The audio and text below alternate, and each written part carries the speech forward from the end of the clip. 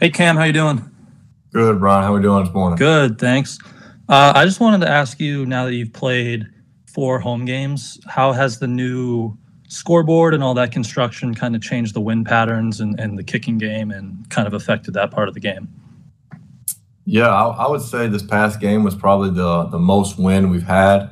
Going into the game, and it's definitely still a factor in our stadium. Like you could see that there's no, disguising the wind and how much the ball was moving. The scoreboard didn't eliminate the wind, which was something we talked about, like that being that big of a scoreboard. Was it going to knock all the wind down? It's actually kind of made it actually even more difficult because the wind is circling. It's got something to bounce off of. So depending on as we're going, is it coming from the west, the northwest, the east, occasionally. So as we go, charting like how is it playing based off the direction of the wind is going to be something to look at for sure. But it's definitely circling in there. So going one way and during the game, you may feel it one way, and then come mid third quarter, you're like, wait a minute, is it transitioning and shifting a little bit? So I think it's definitely something the guys are going to have to get used to, and the more chances they get to kick in there, and the wind's different each time, the more we're going to be able to adapt. Say, hey, you remember back in,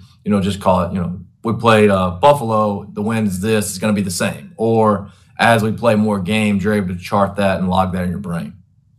And then off that, Chad had a big 49-yarder that direction. I know he missed one against New Orleans in that way, kind of the same distance. What's he shown you guys? 3 kicks made. He kind of started, had some ups and downs. What's he kind of shown you guys as a rookie kicker dealing with those elements? No, he's done a good job. Chad comes in every day ready to work, and he's continuing to get better. The more, like I said, you can kick in the wind and the elements in NFL stadiums and actually go in there and kick, or on our practice field. I hope for every time he kicks, I'm hoping it to be really, really windy. And he's like, really? I'm like, yeah, this is what you're going to play in. So he's gotten better each time. And you see that. He continues to get better. He continues to improve. You just got to keep working at it. And he's got a great head on his shoulders, and that's allowing him to be successful.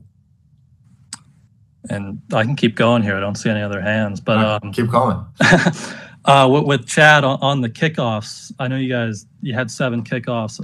Buffalo returned 3, which was the most against you guys all year. And just from watching, I thought you kind of were inviting that with Chad, some of Chad's setups and kicks. Was that fair to say? And was there something you saw in Buffalo that made you want them to return some of those kicks? Yeah, no, our guys in that kickoff unit, they continuously are getting the itch to, hey, let's cover. Let's go down and cover some kicks.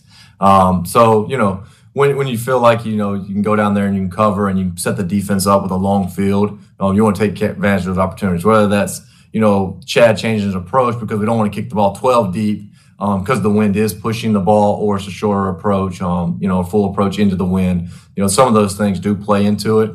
And it's just game by game, how's the game flow, how it's going on what we're trying to do situationally there for sure.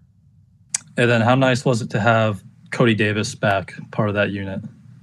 No, Cody's an intrinsic piece for us. He does a really good job for us, commanding, signal caller, making adjustments, playing fast. When he's taking off running, he can run, he can move.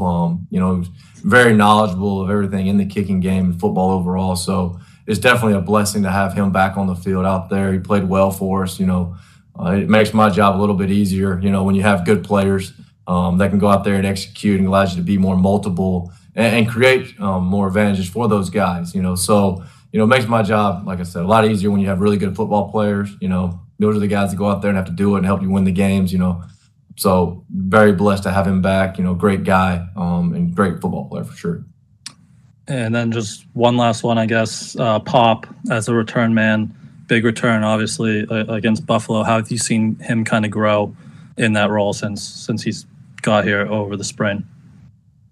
Yeah, no, Pop's continuing to get better. No different than any young guy going from, catching a college and all the college rollout, rugby punts, balls on the ground, wherever you're at. That's what you're seeing a lot of times in college, is developing to the hang times of NFL punts and how much the ball actually moves. Does it turn over? Is the nose up?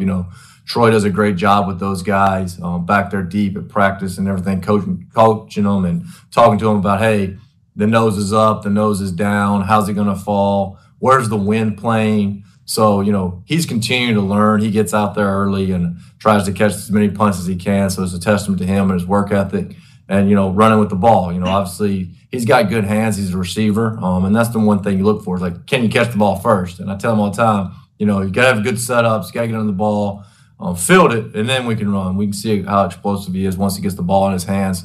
But the most important thing on that unit is to make sure you have the ball at the end of the play, and he's continuing to get better. And hopefully, it continues that upward track, and continues to improve. And hopefully we can continue to have a couple big returns moving forward. Thanks, Cam. Appreciate it, Brian. Have a good day. You too.